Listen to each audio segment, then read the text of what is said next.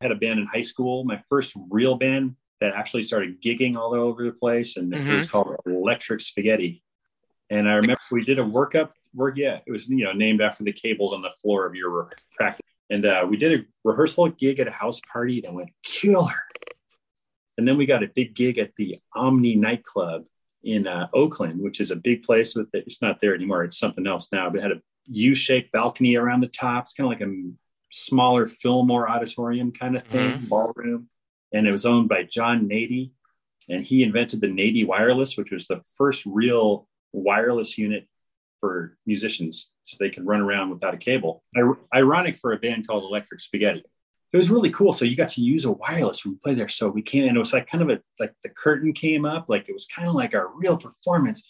And we're playing all songs. I had written like 95% of the music.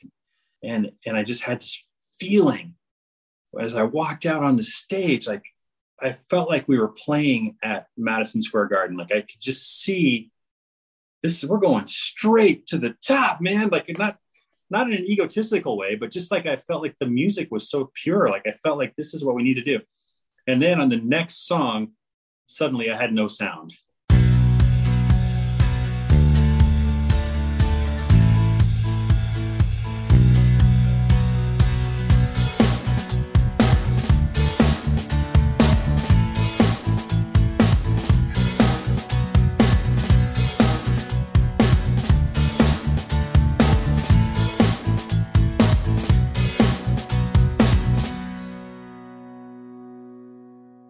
Hello, everyone, and welcome to a new episode of Set Lusting Bruce, your podcast all about Bruce Springsteen, his music, and mostly his fans. I am your host, Jesse Jackson, but we are getting off the Bruce train.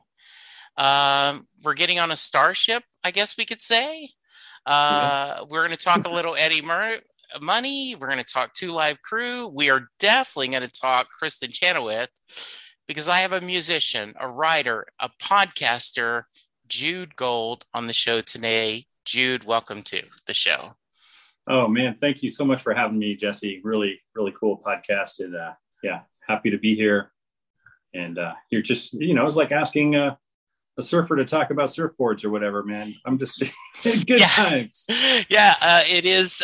You're right. It is. I'm always thrilled and happy that the amount of people that I reach out to and I go, hey, do you want to talk not just necessarily Bruce, but music in general? And almost majority of people like, yeah. What's really interesting is like sportscasters, or I had a few politicians that have joined me. Like you aren't wanting to talk about sports, though you and I talked for a few minutes before we hit record. No, I just want to talk Bruce, or I just want to talk music. So it's a fun conversation. I'll talk all of those things. Yeah, I love that stuff. I used to do some gigs for the Cal Bears. I went to Cal Berkeley. Yes. And then later on, about 10 years after I graduated, one of the coaches or the managers of the team, they were doing a lot of bowl games. Yeah. And we do this big party. And the coach, part of the deal was he would fly us down there, and it would be just a killer gig. Wherever we stay, killer hotel, San Diego, like rooms overlooking the bay. And I think Cal won 2 out of those 3 bowl gigs that we did, which was great. Big after party. And the manager guy, he's the biggest Bruce fan I've ever met. And then his only thing is that he gets to sing 8 Bruce songs. So we play a Bruce set all night at the horn section from the marching band playing Bruce lines, like on 10th Avenue Freeze Out. And so I always enjoyed that. And that sounds fun. That sounds great. Well, Jude, why don't you give us your elevator pitch? Tell us a little about yourself. Oh man, where to begin? I mean, I don't know. I just remember I always loved music. And then my dad would play guitar sometimes for the class. He'd come to my 2nd grade class and play like freight train, run so fast. Like folk songs, a little Bob Dylan, maybe a little why can't a dish break a hammer, kid songs. Yeah. And I loved the music, and I loved the soundtracks for my favorite movies. But then when I was like 8 years old or something, I heard Michael Jackson shake your body down to the ground. It wasn't just Michael Jackson. It was the production. It was the Quincy Jones. Like it was like a lightning bolt went through me. And ever since that moment, music has just been my thing, hands down. And I've just gone on to play guitar and all kinds of different scenarios. I love just about every genre of music. I love to play every different style. I've played in so many different bands over the years, and I record, and I ended up working at Guitar Player magazine, which is which was kind of a dream gig for me, because as a kid I used to read that. And as you probably know, I played with Jefferson Starship for the last almost 10 years, touring all over we've done like 5 continents, and we play all the time, even now. And very lucky to be playing right now with the way the world is with live music right now. And we put out a new album recently called Mother of the Sun. So that's the not very short version, but no, that's pretty succinct. We ran into each other on Twitter, and I reached out to you, and I was so thrilled you had. And this is one of those things where, like, I don't even know where to start, but I am going to start. You're already talking about your dad, but so I take it music was big in your household growing up. Just all kinds of music, or? Well, kind of was, but yeah. My mom had an acoustic guitar that I still have. That was my first guitar, a Takamine steel string Martin copy. And she also played piano and still does. My dad hasn't touched a guitar in probably decades, but he used to have one when I was in high school, and he lived in this apartment building with the best acoustics in the hallway. So that's probably the most practicing I ever did, was like that summer of 10th grade. The acoustics in their room were so good. I'd take his acoustic guitar down there, and people be walking up by and stepping over me, but I just couldn't leave because it sounded so good in there. So that's about the extent of their music, And, my brother, he's a film editor, but the music for me, I just couldn't keep away from it. And I even went to music school. Well, UC Berkeley, as I told you, got a music degree over there. So, I have a real good friend named Tom Zoller, who is an artist, and he's has worked for several comic book companies. He has written My Little Pony stories, and he has done self-published and done a lot of works himself. And when I talked to Tom, he's like, from the moment he picked up a color, he knew that's what he wanted to do for his life. I mean, that's the only thing he's wanted to do, is to draw for a living. Sounds like that necessarily may not be you, but something about that Michael Jackson song flipped a switch on you. Can you explain why? What about that made that change in your life? Well, the only thing, there's like 2 things that preceded that. Okay. Like, one was, I think I discovered my first roller coaster, the adrenaline rush. Yeah. Another was seeing Star Wars when I was like 7 years old. The first one came out. Like, there had never been a movie like that for a 7-year-old boy. Like, it was kind of life-changing. And the adrenaline rush in the music too. I always loved the music. John Williams' score. I mean, you can't underestimate how powerful. I'm not really a fan of all the other Star Wars movies, but that one, the first one that came out, it changed all of our lives as kids.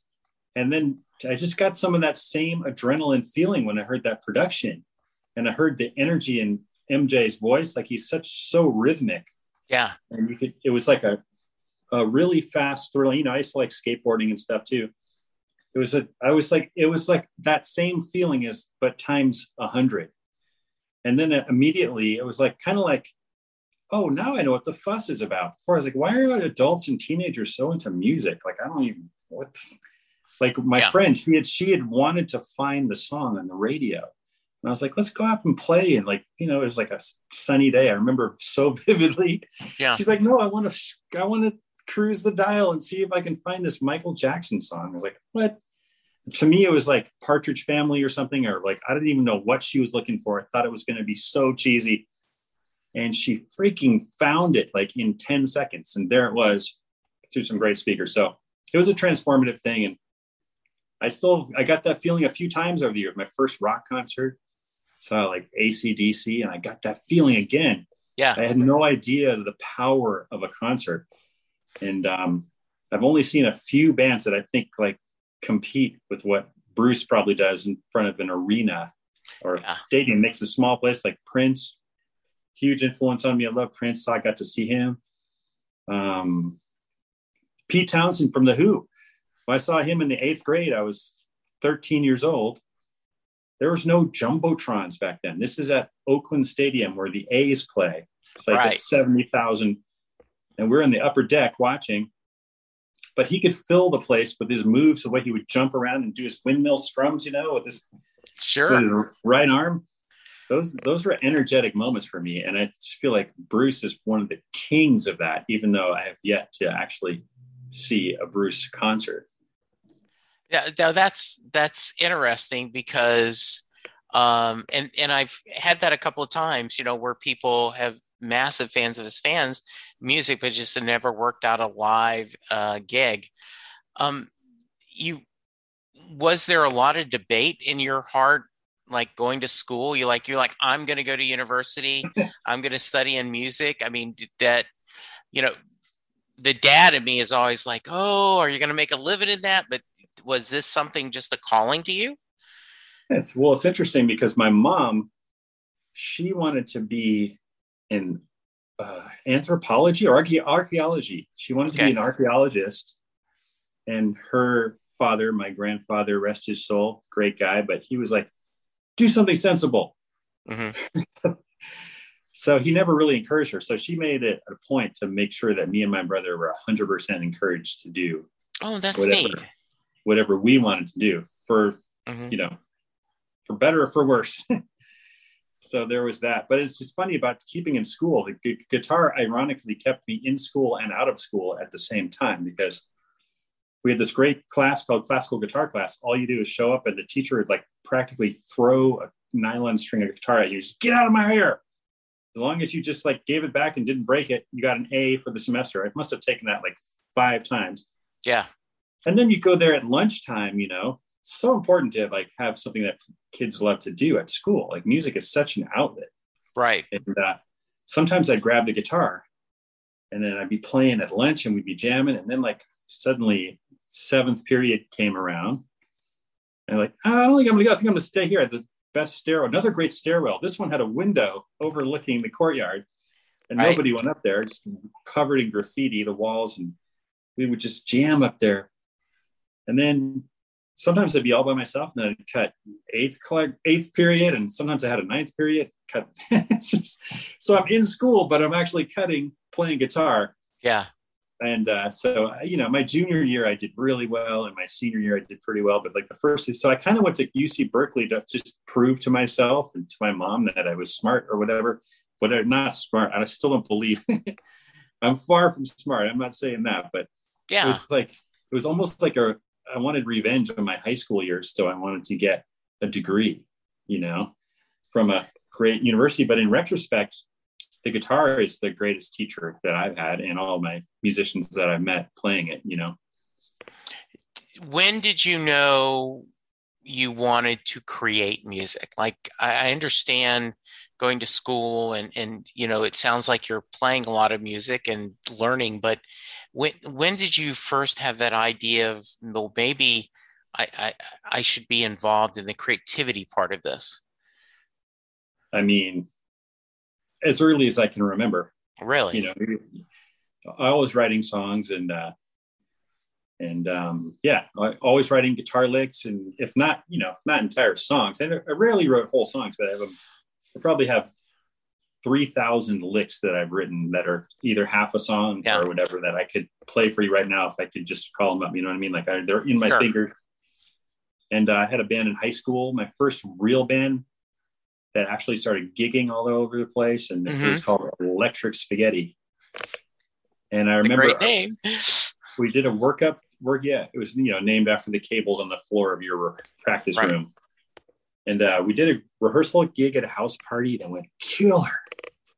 And then we got a big gig at the Omni nightclub in Oakland, which is a big place with it. It's not there anymore. It's something else now, but it had a U-shaped balcony around the top. It's kind of like a smaller Fillmore auditorium kind of thing, ballroom.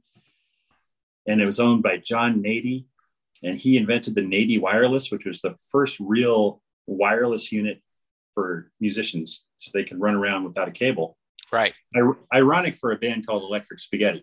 Yes. But it was kind of a big deal. Now everyone, you can get a wireless for $50 basically, but it was really cool. So you got to use a wireless when we played there. So we came, and it was like kind of like the curtain came up, like it was kind of like a real performance. And we're playing all songs. I had written like 95% of the music. And I just had this feeling as I walked out on the stage, like I felt like we were playing at Madison Square Garden. Like I could just see we're going straight to the top, man. Like not in an egotistical way, but just like I felt like the music was so pure. Like I felt like this is what we need to do. And then on the next song, suddenly I had no sound. And we were freaking out. We were so young. We're just kids. So I'm like 17 and we don't know how to. Took us a while to diagnose the problem. And I had not plugged in one of the cables. It was totally my fault. I hadn't plugged in. It wasn't the wireless's fault. And I just like kind of ever since that moment, like it's been a lot of hard work. Yeah, I swear to God, if that one cable had stayed in there, I could have just ridden that feeling all the way.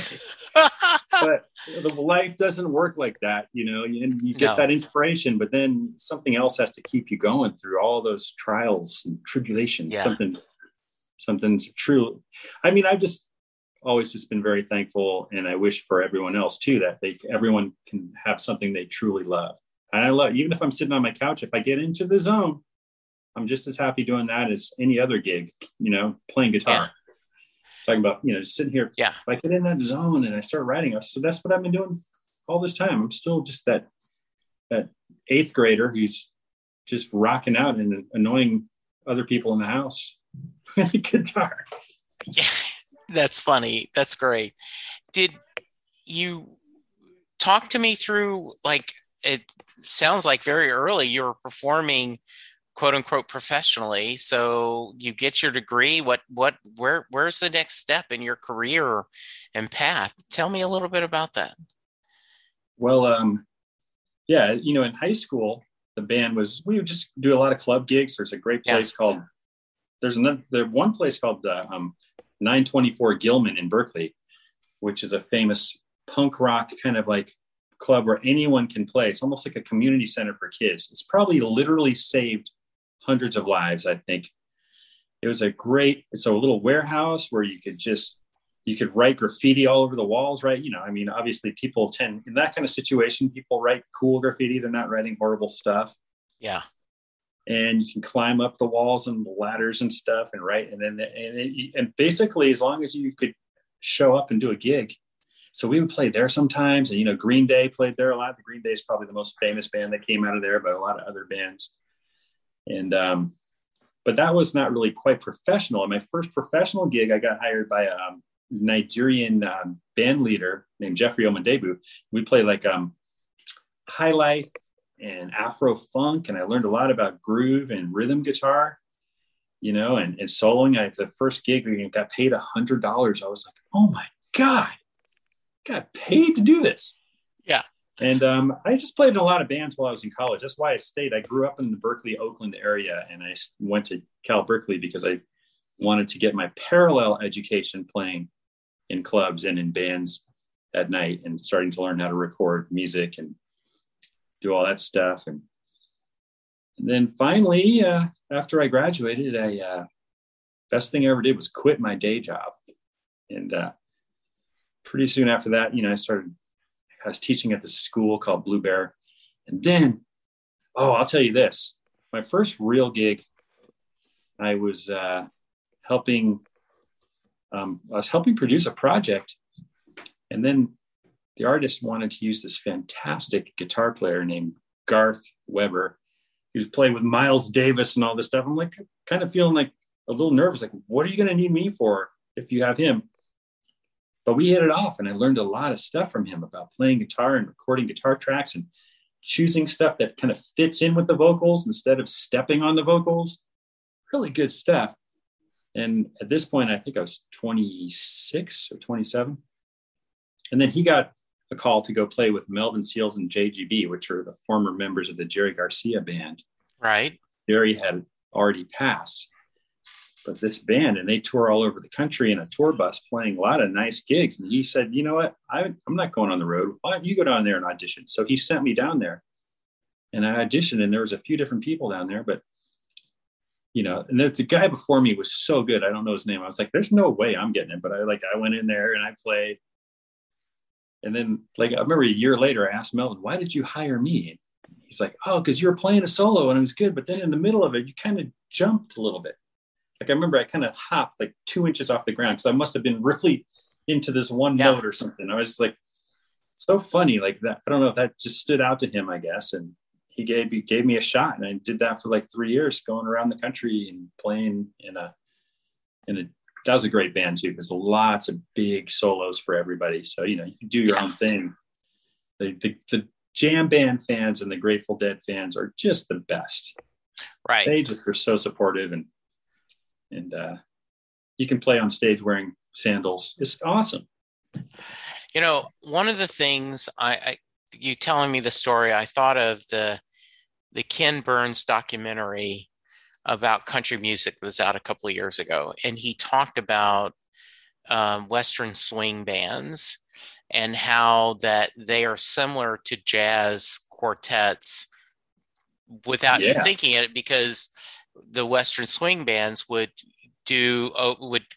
have solos, right? Like the same way a jazz ensemble would do it, they would do where you'd have, a fiddle solo or a steel guitar solo or whatever. And so similar to a jam band, right? Like this is from all the way back to that jazz roots where you're kind of jamming and going through that. I love that stuff, man. It swings so hard. And it uses a lot of the vocabulary of bebop and swing jazz. Yeah. But it's got the steel instruments and stuff. Yeah. I love that stuff. That's great. I've transcribed a bunch of that. Yeah. So I want to talk more about some of the other people you've toured with, but how did you start writing, Jude? Oh, you mean journalist? Journalist writing. Yeah. I think, it's I kind of knocked going to school for it took me 6 years to get something like that. Yeah. I kind of sometimes ding it a little bit, but it really was an amazing thing because I really learned a lot of the rules of music and really learned how to learn the laws of harmony. There's no laws, but tendencies of harmony and also how to write music and music theory and all that. And then of course, I always love to write. Writing and playing music are very similar. They use similar muscles in the sense that if you want to get good at guitar or writing, it's a lot of time alone. Yeah. Sitting there with your guitar or your laptop or whatever. Or when I was in high school, just 1,000 crumpled up pieces of paper. I could never stand turning in an essay that seemed like it was stupid or like I didn't have it together. I couldn't stand that feeling. So sometimes I'd stay up all night. And it was terrible, actually.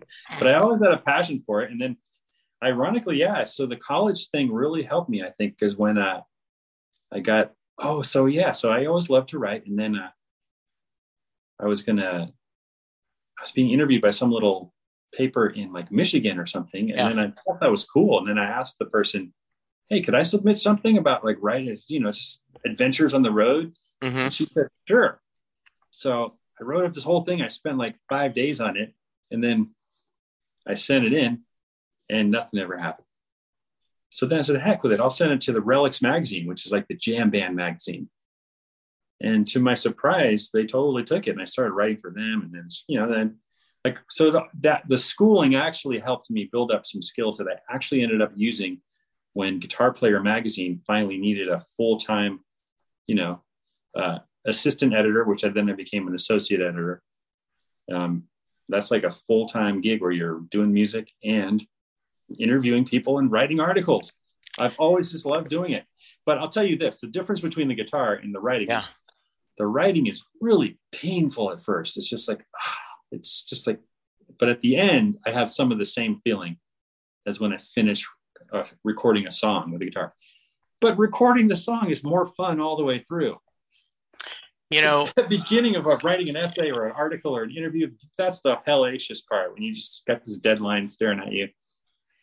Aaron Sorkin, who talks about that blank page, that the just getting it on there. You were talking about the amount of work in solo. I read a book this summer by the writer J. Michael Straczynski, has done Babylon 5 and Sense8, a lot of other stuff. And he wrote a book called Becoming a Writer, Staying a Writer. And one of the most interesting chapters is he did a chapter on editing. And the whole chapter is actually, he would do the paragraph and then he would scratch through everything. He showed the paragraph in its beginning form and the ending form. That whole chapter was shown that, like, I want to show you how much work I put into this. And, he gave the advice, you come in as late as you can in the story and you get out as soon as you can in the scenes, cool. Yeah. And I think that's interesting because, I know they've talked about, you've probably seen the Beatle documentary, right? That's on where they show Paul playing around, with the song, and all of a sudden this classic song comes out. And you're like, how did that happen? My wife talks about the story that my mom came to visit.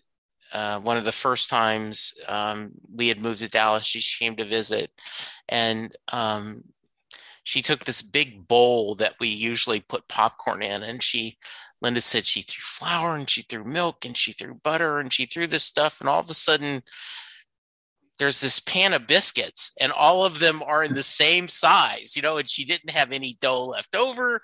Like, it's magic. How did you go from there to there?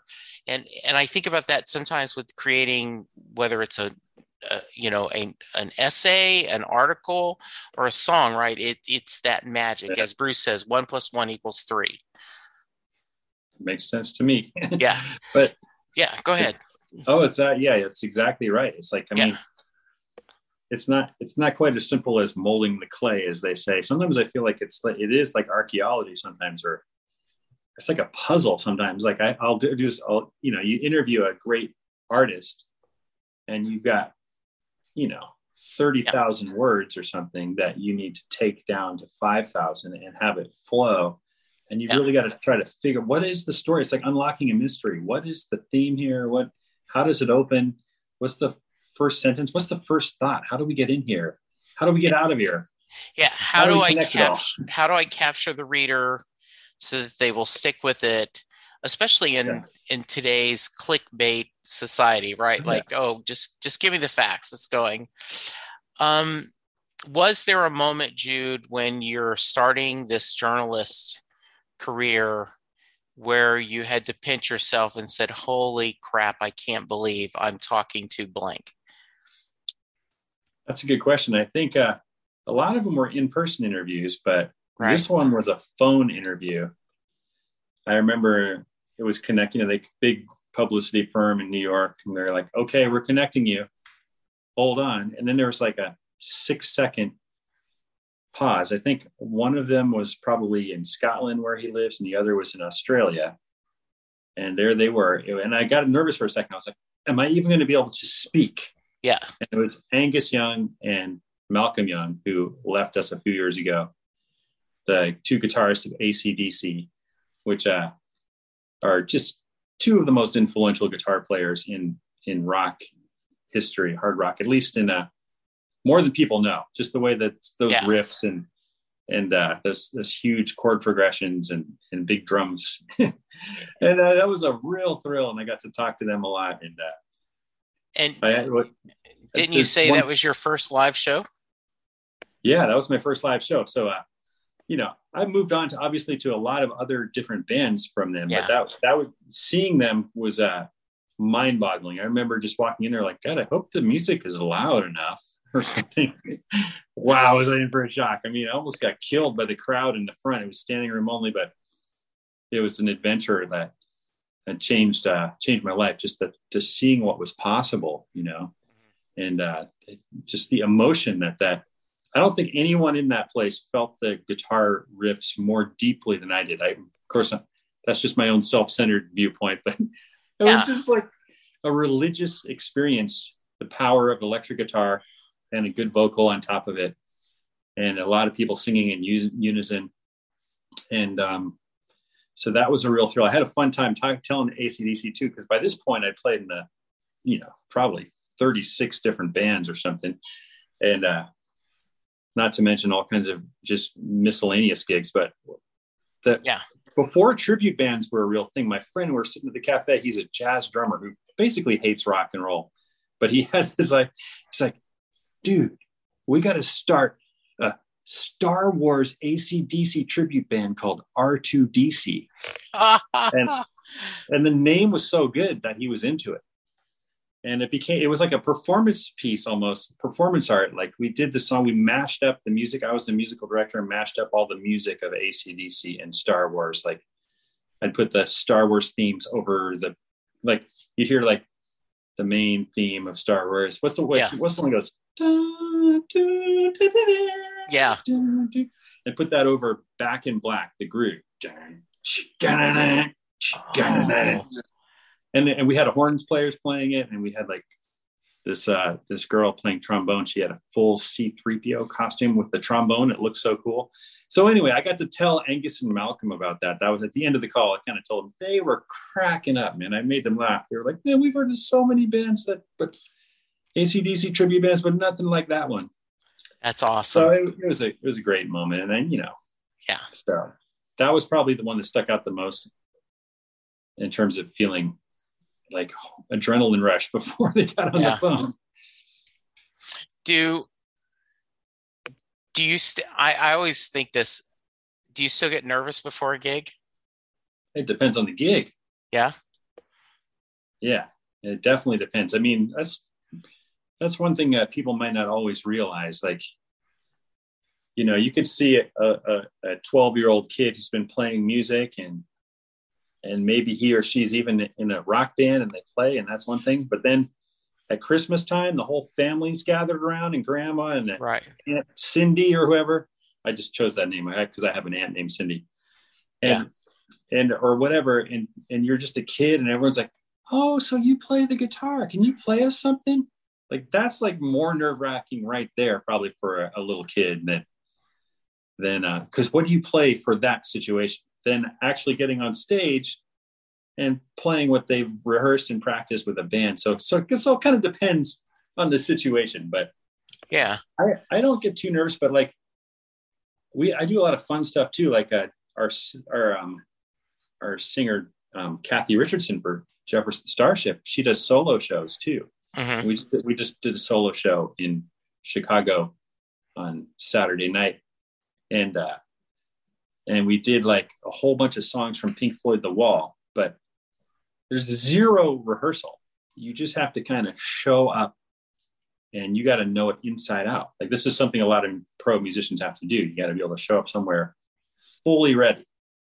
No matter what happens, you don't want any train wrecks.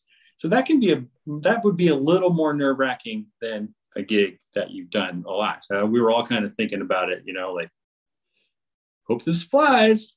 Yeah. Hope we don't crash and burn on any of these tunes. That is one of the things that I'm amazed with is the idea that, like a few years ago, Bruce and the E Street Band were doing Stump the Bands, right? Like he's picking up signs from the crowd and, they're all over YouTube. And, some of them are obscure, E Street Band songs, and others are just songs that he played as a kid, and just, and to see them kind of talk to everyone like, okay, this is how we're going to do this. And then all of a sudden they play and you go, that seems magic for someone who is not musical like I am. I do a little singing. I've sung in the church choir when I was in a high school and stuff, but I can't play any instruments or everything. And the idea that you can get together and just jam that way or do something is just, it really does seem magical to me. It's a lot of work, learning songs with there's different situations. Like, yeah, I don't envy, little Steven if there's like, can you play this one song? Like he probably knows them all inside out. Yeah. But then there's like my friend Justin Derrico and Dory Lavelle, they play guitar on the Voice, the TV show. Right.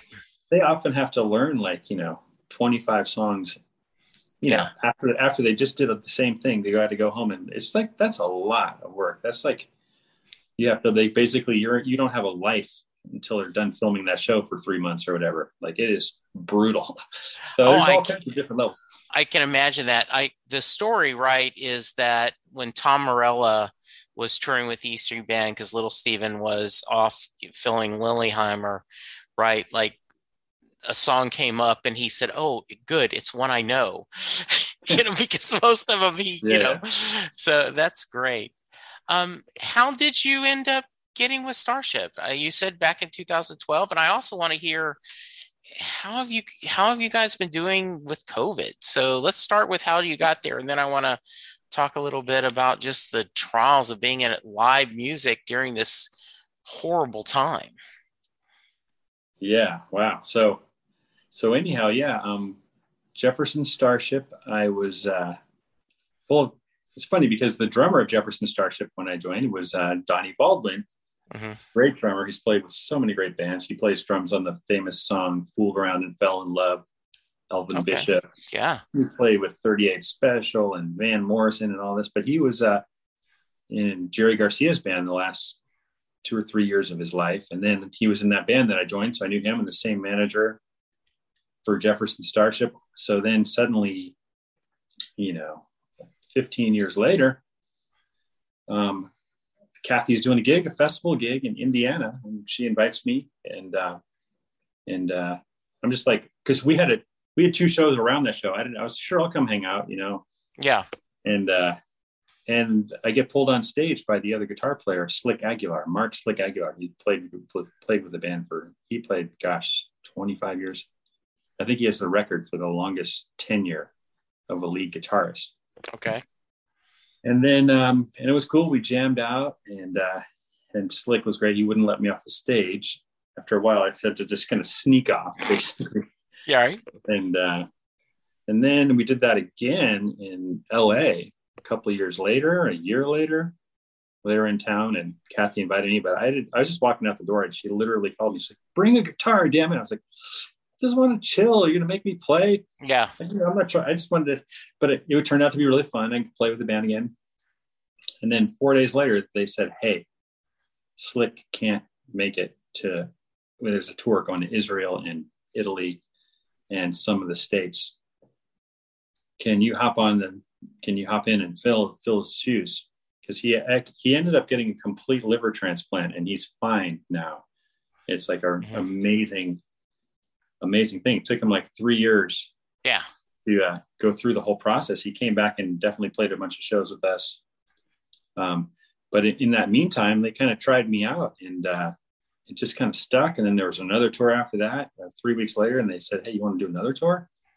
And that was like a month in Europe, going all over the place. And then we went to Japan, and that was with Paul Kantner. He passed away in 2016. Right. He's a Rock and Roll Hall of Famer, him and Grace Slick, she's wasn't with us, although she's hung out with us a few times and taken us out to dinner a few times. Actually, we co-wrote a song. How fun. Kathy, Grace, and I, Grace contributed all the lyrics, and then Kathy and I wrote all the music too. And I wrote the main music theme and stuff. But that's a side story. So, and that's how I ended up cruising around with the band, and it's been, almost all over the world, now. Right? Pretty much, yeah. Asia and South America and Israel and Europe, Canada, Mexico. Yeah. So how has COVID affected you guys? It sounds like you just had a gig.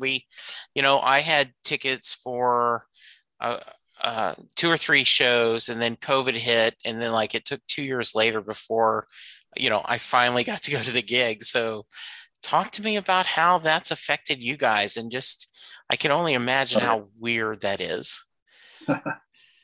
Yeah, it has been like a time warp. Yeah. I remember, about March 12th of 2020, we were about to go get on two planes, stop over, and then like a 2-hour drive to a gig in upstate Wisconsin. And then Donnie, the drummer, was like, guys, what are we doing? Like there's this. So we decided to pull out of that gig. And then the next day, the whole world just shut down. Wow. Remember that day? Like it was like a Friday. It was like a Friday. Yeah. Everything it was pretty much. And then that was a really strange experience that I'm still processing, like a year of quietness, not playing. But then June of 21, we did our first we did 2 gigs during the full lockdown. Okay. And one of them was one of those drive-in not a drive-in theater, but it was a big parking lot where they set up a stage like a drive-in. Yeah. And we played, and then people flashed their lights and honked their horns. And so we did one of those, a little strange. You'd think that a bunch of people honking horns and stuff would be really loud, but it just kind of wasn't that loud really, because it's like spread out over it was just very strange. Yeah, it sounds like it. You're afraid to get near anyone because they're, kind of going outside your bubble or whatever. But that was like in the summertime. And then we did one show, but we didn't really get started till June of 21. And we played a private concert for the Bissell Vacuum Cleaners Animal Charity. Okay. And they have an awesome airplane hangar. It was great. Kathy grabbed a vacuum cleaner and started vacuuming us on stage, chasing us around. It's always some crazy stuff happening around on our shows. There's a lot of spontaneity. That's fun. Kathy's good at making the room feel like a cozy environment, just like Bruce would. And so we've been playing our asses off, man. We have 12 shows in March coming up, and we played probably like 30 shows or 40 shows. Wow. From like July to December. I would say probably 30 something shows, some nice big shows with like double bills with Foreigner and other bands, Blue Oyster Cult. And we've been really working on. There have been some shows that get canceled though, because people are hesitant sometimes. Well, they get postponed. They're all contracted shows. So yeah, like we're supposed to play in Hawaii on Saturday night, but it got moved to November. Okay. But the tickets are so damn cheap to go over there. I'm going anyway. Oh, okay. Good for you. Yeah. I love Hawaii. It's just a quick jump from the West Coast. Yes. Good. So, but we've been playing. We just got a cruise ship coming up with Deep Purple and a bunch of other bands coming up starting February 14th. We're also playing the Flower Power Cruise. And what's interesting? You talk about things getting postponed for years. We were so psyched that we have like a 15, 16 date arena tour supporting Deep Purple all over Europe, which was for the fall of 2020. Well, it got bumped to the fall of 2021. Well, then it got bumped to this year, but it looks like it's finally going to happen. October of this year, we should be playing that run of all these Enormo domes. And that one's special to me too, because one of my biggest influences and a guy that I'm proud to say I've befriended over the years after interviewing him a few times and also opening a couple shows for him with my other little duo I had. Yeah. Steve Morse, who's the current lead guitarist of Deep Purple. He's been that for 25 years or something, but people still think he's the new guy. Yeah, exactly. That's funny. I know the feeling. Are you the new guy on the band for Jefferson Starship? I definitely was for a while. Yeah. And it's settling in a bit now, but there's a great legacy. It's funny that the band didn't really have too many guitarists. It was pretty much Craig Shakiso, who was a definite influence on me when I was young. I saw them in the 8th grade. Craig was great. Yeah. And then it was pretty much as far as long-term guitarists, it was Slick. Yeah. I guess I'm kind of the third one. Very nice. But there's also Mickey Thomas, who was in Starship. He also has his own band called Starship, featuring Mickey Thomas. And and he obviously has a great band too. But, great guitar player, John Roth. So we'll change your caps for a minute and let's talk about your podcasting. So I understand you have a podcast. Talk to me a little bit about what it is. Oh yeah. I mean, I really like it because I just really felt like it fills a niche in the guitar area, which is, I would always, first of all, it's called No Guitar is Safe. And I started in 2015. And the inspiration really came because I would interview lots of players for Guitar Player magazine. And sometimes they'd be really playing focused, but nonetheless, you end up with a print article where you're reading somebody's words talking about guitar. But I'd be in the room with them face to face, sitting in a chair, sometimes jamming with them, listening to them play, an incredible guitar player just playing for you. Yeah. Like Nile Rodgers, for example, my first influence. And if anyone doesn't recognize that name, well, he's one of the most successful producers. He produced David Bowie's Let's Dance. He produced all those hits from when I first turned on the radio, it was like Hungry Heart, Bruce Springsteen. Like after it got that Michael Jackson thing, it was like, oh, I'm into the radio. And I remember that was the first Bruce Springsteen song I remember. And then there's like We Are Family and all that. And there was like, oh, Freak Out. Yes. Which was chic. That's what made me want to play electric guitar. Oh, Freak Out. There's that lick. Yeah. I'm going to play extra loud so this guitar comes through, but it's kind of a subtle lick. Right. Yeah. And I just was, but to interview him, I'm giving you this long answer, but no, it's great. I went to his office in New York one time in like 2006 or something.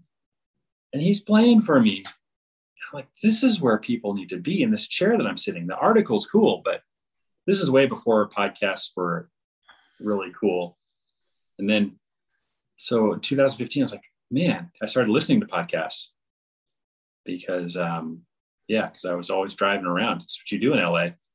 Especially if you come from the Bay Area and you move to LA and then you're driving back to the Bay. So I've been in LA now for 12 years.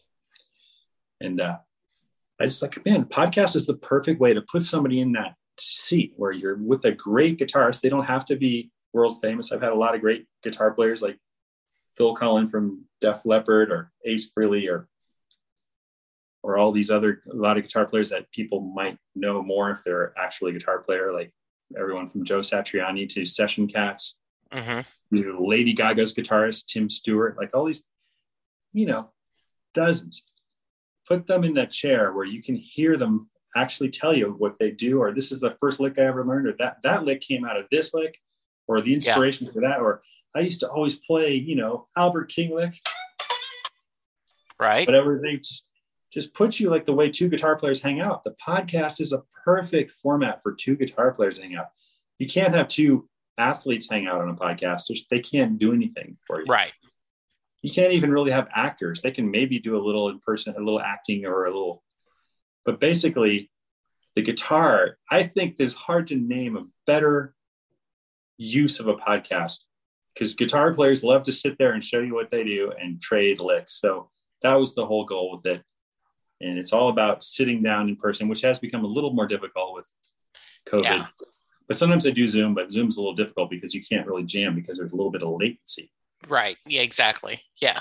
But it's just something really close to my heart. I just got to get the story down. People seem to resonate with it. Like, you're actual guitar players playing. Yeah. No Guitar is Safe is the name of it. That is very cool. And by the way, I did recently have Nile Rodgers on, my childhood hero. I interviewed him again. Yeah. And he plays everything. He shows you everything. He shows you how he came up with the chord progression to Let's Dance, David Bowie, and all the chic stuff. Oh, wow. And it's great. I love all this stuff. Yeah. My buddy from Maroon 5 talking about all that. It could be anything. I'll have anyone on there. The other day, we had a day off in Florida. We played New Year's Eve in Florida and Sarasota. And the next day was a day off because we were playing on January 2nd. Yeah. somewhere else. So I'm walking around St. Armand's Circle, which is near Lido Beach, outside of. I sound like an expert on the geography, but I was just there. Yeah. And this kid named Gustav Viemeyer, I call him a kid because he's 26 years old. He's just blazing on the street, playing his ass off, playing like Django Reinhardt kind of gypsy jazz mixed with other kind of stuff, and super energetic. And I had him on the show. So that's kind of the idea. No guitar is safe. Well, you could be from Def Leppard, or you could be somebody busking. If you're doing something amazing, you want him on the show. I'll bring him to the listener. So it spans the whole gamut. No one is safe. If you're doing something, I will find you. Good for you. Absolutely. I was, when we first reached out, I looked in your Wikipedia page, which of course is never wrong. It's the internet. It can't be wrong. But it says you toured with Kristen Chenoweth. You were played. Yeah. Talk to me a little bit about that. That's kind of fun. That seems a little different than your normal gigs. Well, yeah. I mean, if you're a working musician, like, you'd be surprised how many different styles. Exactly. Really, like the bass player on that mini tour that we did with Kristen, like, he's known for playing like Rat and other bands like that. Yeah. Like hard rock bands. He's the funniest guy in the world, by the way. But so his name is Robbie Crane. Okay. He had me I'd just be suffocating with laughter, like having dinner with him. Like, it's so important to have people like that just make you laugh so hard you just forget all your problems. Yeah. And and he can adapt. So people will adapt to, right. We love it so much. We're chasing the fire, wherever we can get close to it. But yeah, my friend Joel Hoekstra, very great guitar player. He plays in Whitesnake now and Trans-Siberian Orchestra. And I think he plays with Cher still. He's done a lot of stuff. Okay. Somebody asked him if he knew a guitar player in LA. And so I get this call, and it's like, hey, do you want to do a bunch of TV stuff with Kristen Chenoweth? We did like the Tonight Show, Jimmy Kimmel, the American Country Awards, and which was on broadcast live. I think that was the most fun gig because it was a song called I Didn't. And there might be a link to it on my website, which is just judegold.com. Okay. If anyone's curious. Where you can see me play a country guitar solo with Kristen Chenoweth. Like, I get a little moment. It's a very cool little moment in that song where there's an actual full-on guitar solo. It's actually played by the great studio musician Brent Mason, who's one of the greatest guitar players on the planet. But he's not on the road with her. Yeah. So we're the road band, and I got to have this little Brent Mason moment in front of like all the cameras flying around, and like there's all the celebs in the front row like watching us play, and that was a really cool moment. Somebody told me at the end, like, who knows about the country stuff, he's like, can't believe you got a solo. Like, usually they don't give solos to just background musicians or hired guns. They usually have to be like a Brad Paisley, right, or a Vince Gill or something to at least, or one of the band members. So I think I got really lucky that night. That was really fun. But yeah, we did Leno and Kimmel. I got pictures sitting at the desks, and oh, how fun. They're pretty mellow. They're surprisingly mellow, those shows, Yeah. First TV gig I ever did was playing in the local news station in San Francisco. And I was just so nervous. I find out though, it's actually pretty mellow. Mm-hmm. Because, there's nothing going on there in between. And then, you just kind of play and then it's over. And I guess if a band really messes up on like a late night talk show, you can just stop, and then they have to let you do it again.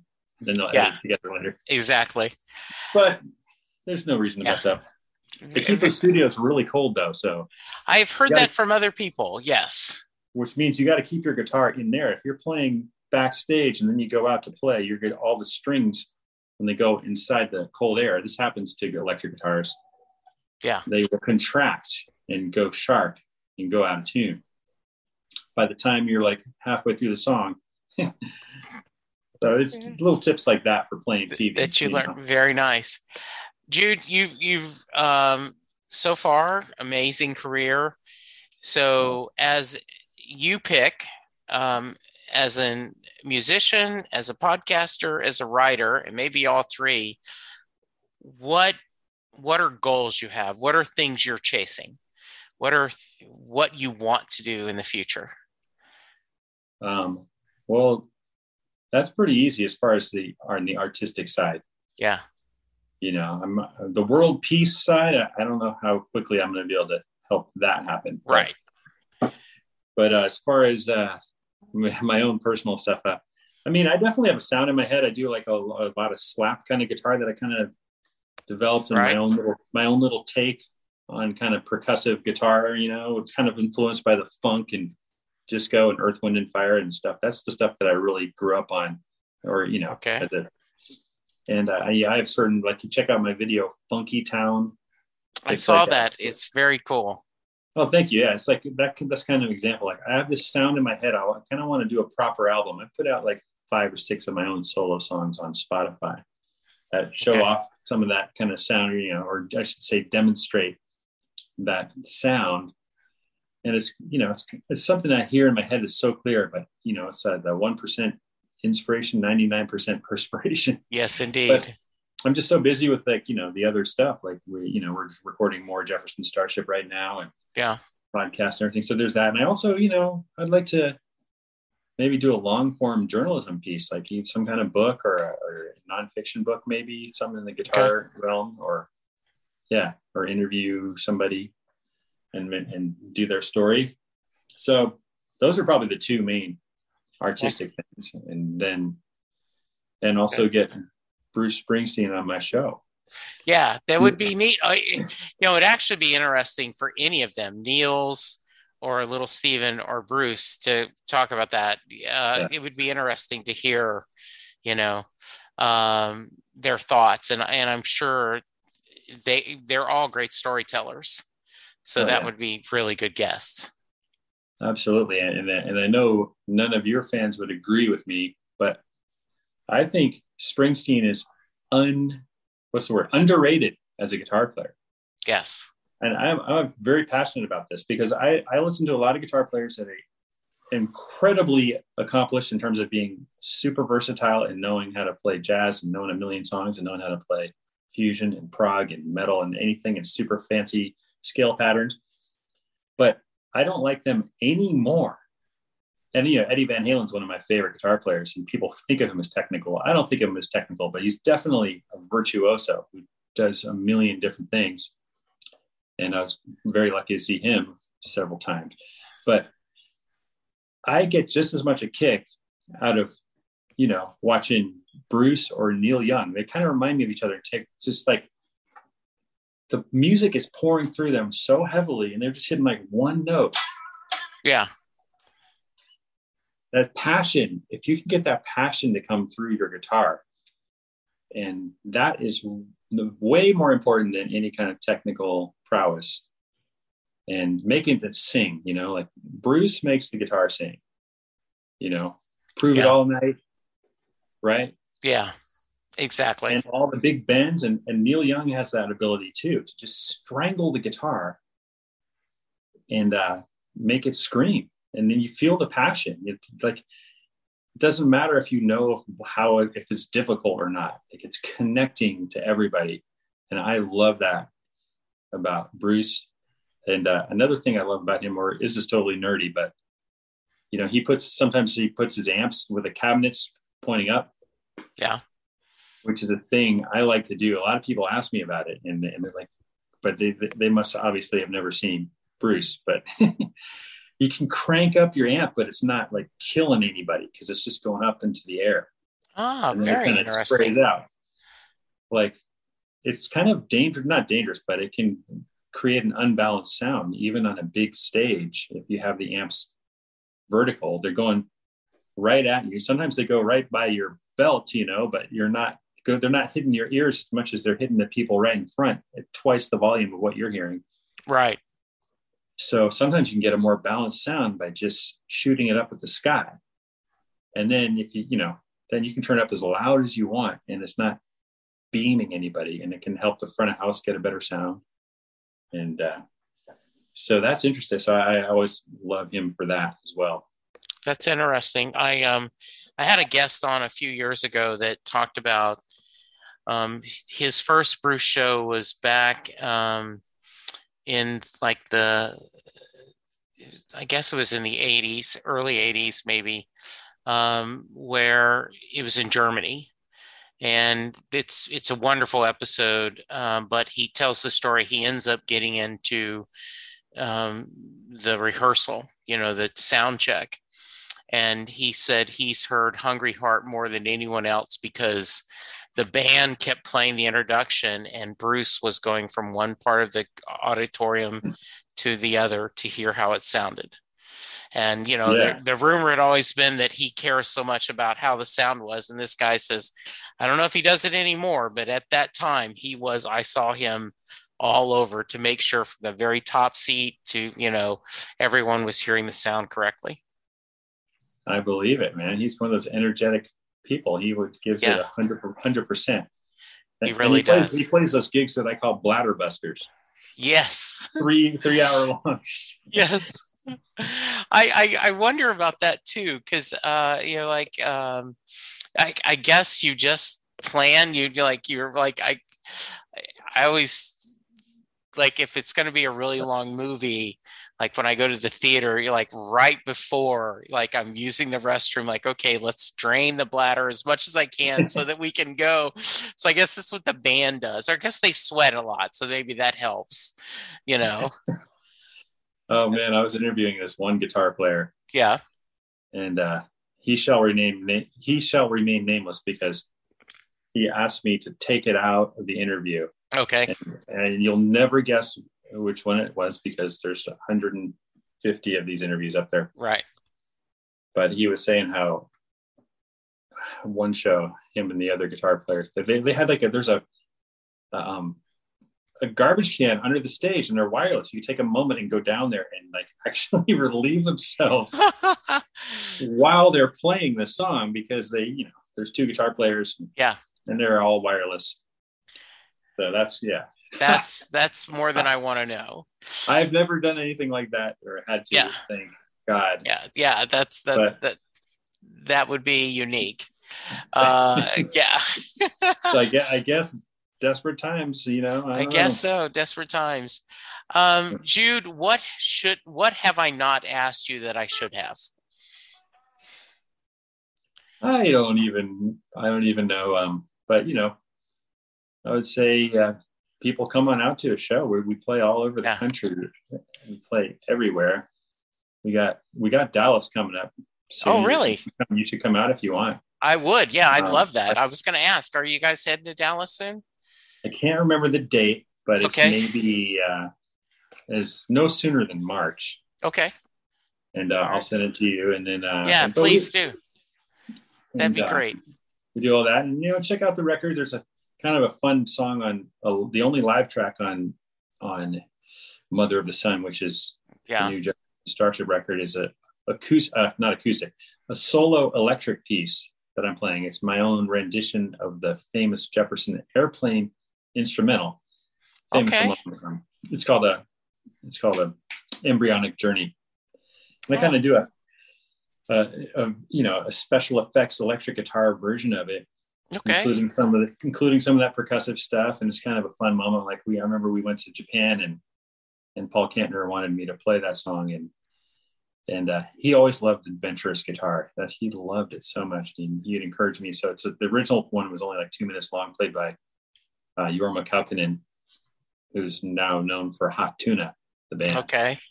But so I kind of stretched out, and I think Paul liked to have a good cigarette break too. So it just became a tradition. So that's kind of a nice little moment on that record for guitar heads.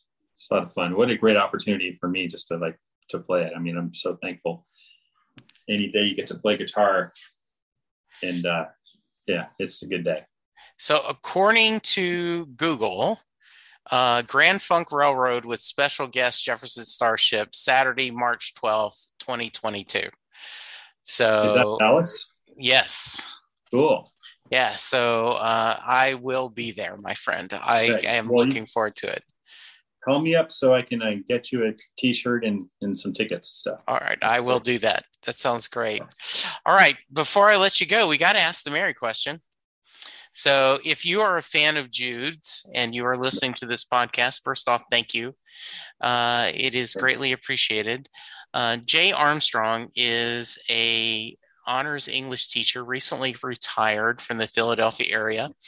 And he would, when he was teaching, he would take his honors English class, the seniors, and they would spend 2 days breaking apart the song Thunder Road, looking at all the lyrics, talking about the themes, talking about the imagery Bruce uses. And then at the end of the 2 days, he would ask his class, does Mary get in the car? Jude, that's your question. Does Mary get in the car at the end of Thunder Road? First of all, what a great set of lyrics, right? And I want to give a shout out to Meatloaf, who we just lost. Oh, yes. I went down a rabbit hole because I remember my parents had that record, and I have it now 10 feet from me because I have a lot of the vinyl. I have it somewhere in here. And I had that vinyl record, and so I finally went back and was listening to it. And those epic lyrics that I know that he either co-wrote or wrote with Mr. Steinem. Yes. I don't know if I got the name right, but it's I'm not an expert on Meatloaf, but it really struck me as kind of Springsteeny, and like the two of them together have these epic tales of dashboard lights and edgy love stories. But I don't know. I guess, I hate to be the bearer of bad news, but I don't think she gets in the car. Okay. I don't think she does. I think this guy is on a rocket ship, and not everybody wants to go up there. They don't really want to get on. There's a little bit of a crash hazard because he's leaving that town of losers. Doesn't mean she's a loser, but I think he's got a trajectory that he's really, I think his guitar goes with him, but not Mary. All right. Great answer. Great answer. I love it. About 60-40, 60% say she gets in the car, about 40% says she doesn't. So very nice. Jude, if she does get in the car, she gets on a Greyhound a couple days later and heads back home. I'll say that. I've heard that part too. Yeah, definitely. This has been so amazing. Thank you so much, my friend. This was a great discussion. If someone wants to reach you, what's the best way? Well, I do the Twitter thing, Jude_Gold, and that's the same on Instagram, which Instagram is kind of the funnest of the evil the social media platform. No, I understand that feeling. I like Instagram, Jude_Gold, but I'm also on Facebook, and I have a semi-up-to-date website, judegold.com, but just thank you for having me. By this point, you guys know too much about me and are probably ready for the next guest, but no, not at really all. Appreciate it. This has been a blast. Listeners, you please stay safe. Go get vaccinated. Go get boosted. Let's all be good to each other because that's the only way we're going to get through this. Thank you, my friend Jude. Thank you, listeners. And we'll talk to you soon. Goodbye. Thanks, Jesse. Doing a podcast at times can be a one-way conversation, and I hate that. So please let me know what you like and don't like about the work I'm doing. You can reach the podcast via email at setlistingbruce@gmail.com. The show is on Twitter at setlistingbruce, and my personal Twitter is at jessejacksondfw. We have a website, www.setlistingbruce.com. From there, you can find links to other Springsteen podcasts as well as other music-themed podcasts. We have a page devoted to our own SLB All-Star Band. These are guests who have been on the podcast more than 3 times. There is a link to our store where you can purchase Set Listing Bruce shirts as well as a Mary Question t-shirt. There is a link to our Patreon page where you can sign up to help support the podcast financially.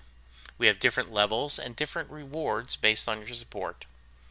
If you don't have any extra cash, and right now who does, you can support the podcast by subscribing via your favorite podcast player and leaving us a review.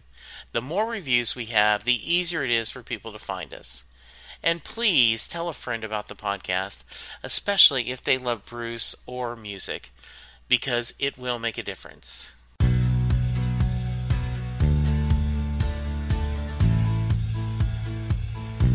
You just heard the fun talking, hard rocking, music loving, album ranking, fan thinking, joy spreading, lyric reading, story sharing podcast that is the one, the only Set Listing Bruce. The theme for Set Listing Bruce was written by David Rosen, used by permission. It's NFL draft season, and that means it's time to start thinking about fantasy football. FantasyPoints.com features industry-leading experts and prognosticators using proprietary hand-charted data to help you score more fantasy points. FantasyPoints.com is the place to go for whatever kind of fantasy football you play. Whether you play fantasy football, daily fantasy sports, or do a little bit of everything, Fantasy Points has the meticulously researched content to guide you to victory. And why wait for the fall? Fantasy Points also covers the new spring football league, the UFL. Join the guru, John Hansen, Scott Barrett, Joe Dolan, and other massive names in the fantasy football universe with an exclusive offer. Use code Pantheon for 15% off any Fantasy Points package, including the all-in package, with access to every article, tool, and data nugget that Fantasy Points has to offer. That's FantasyPoints.com and code Pantheon for 15% off at Fantasy Points. FantasyPoints.com, code Pantheon. Score more fantasy points.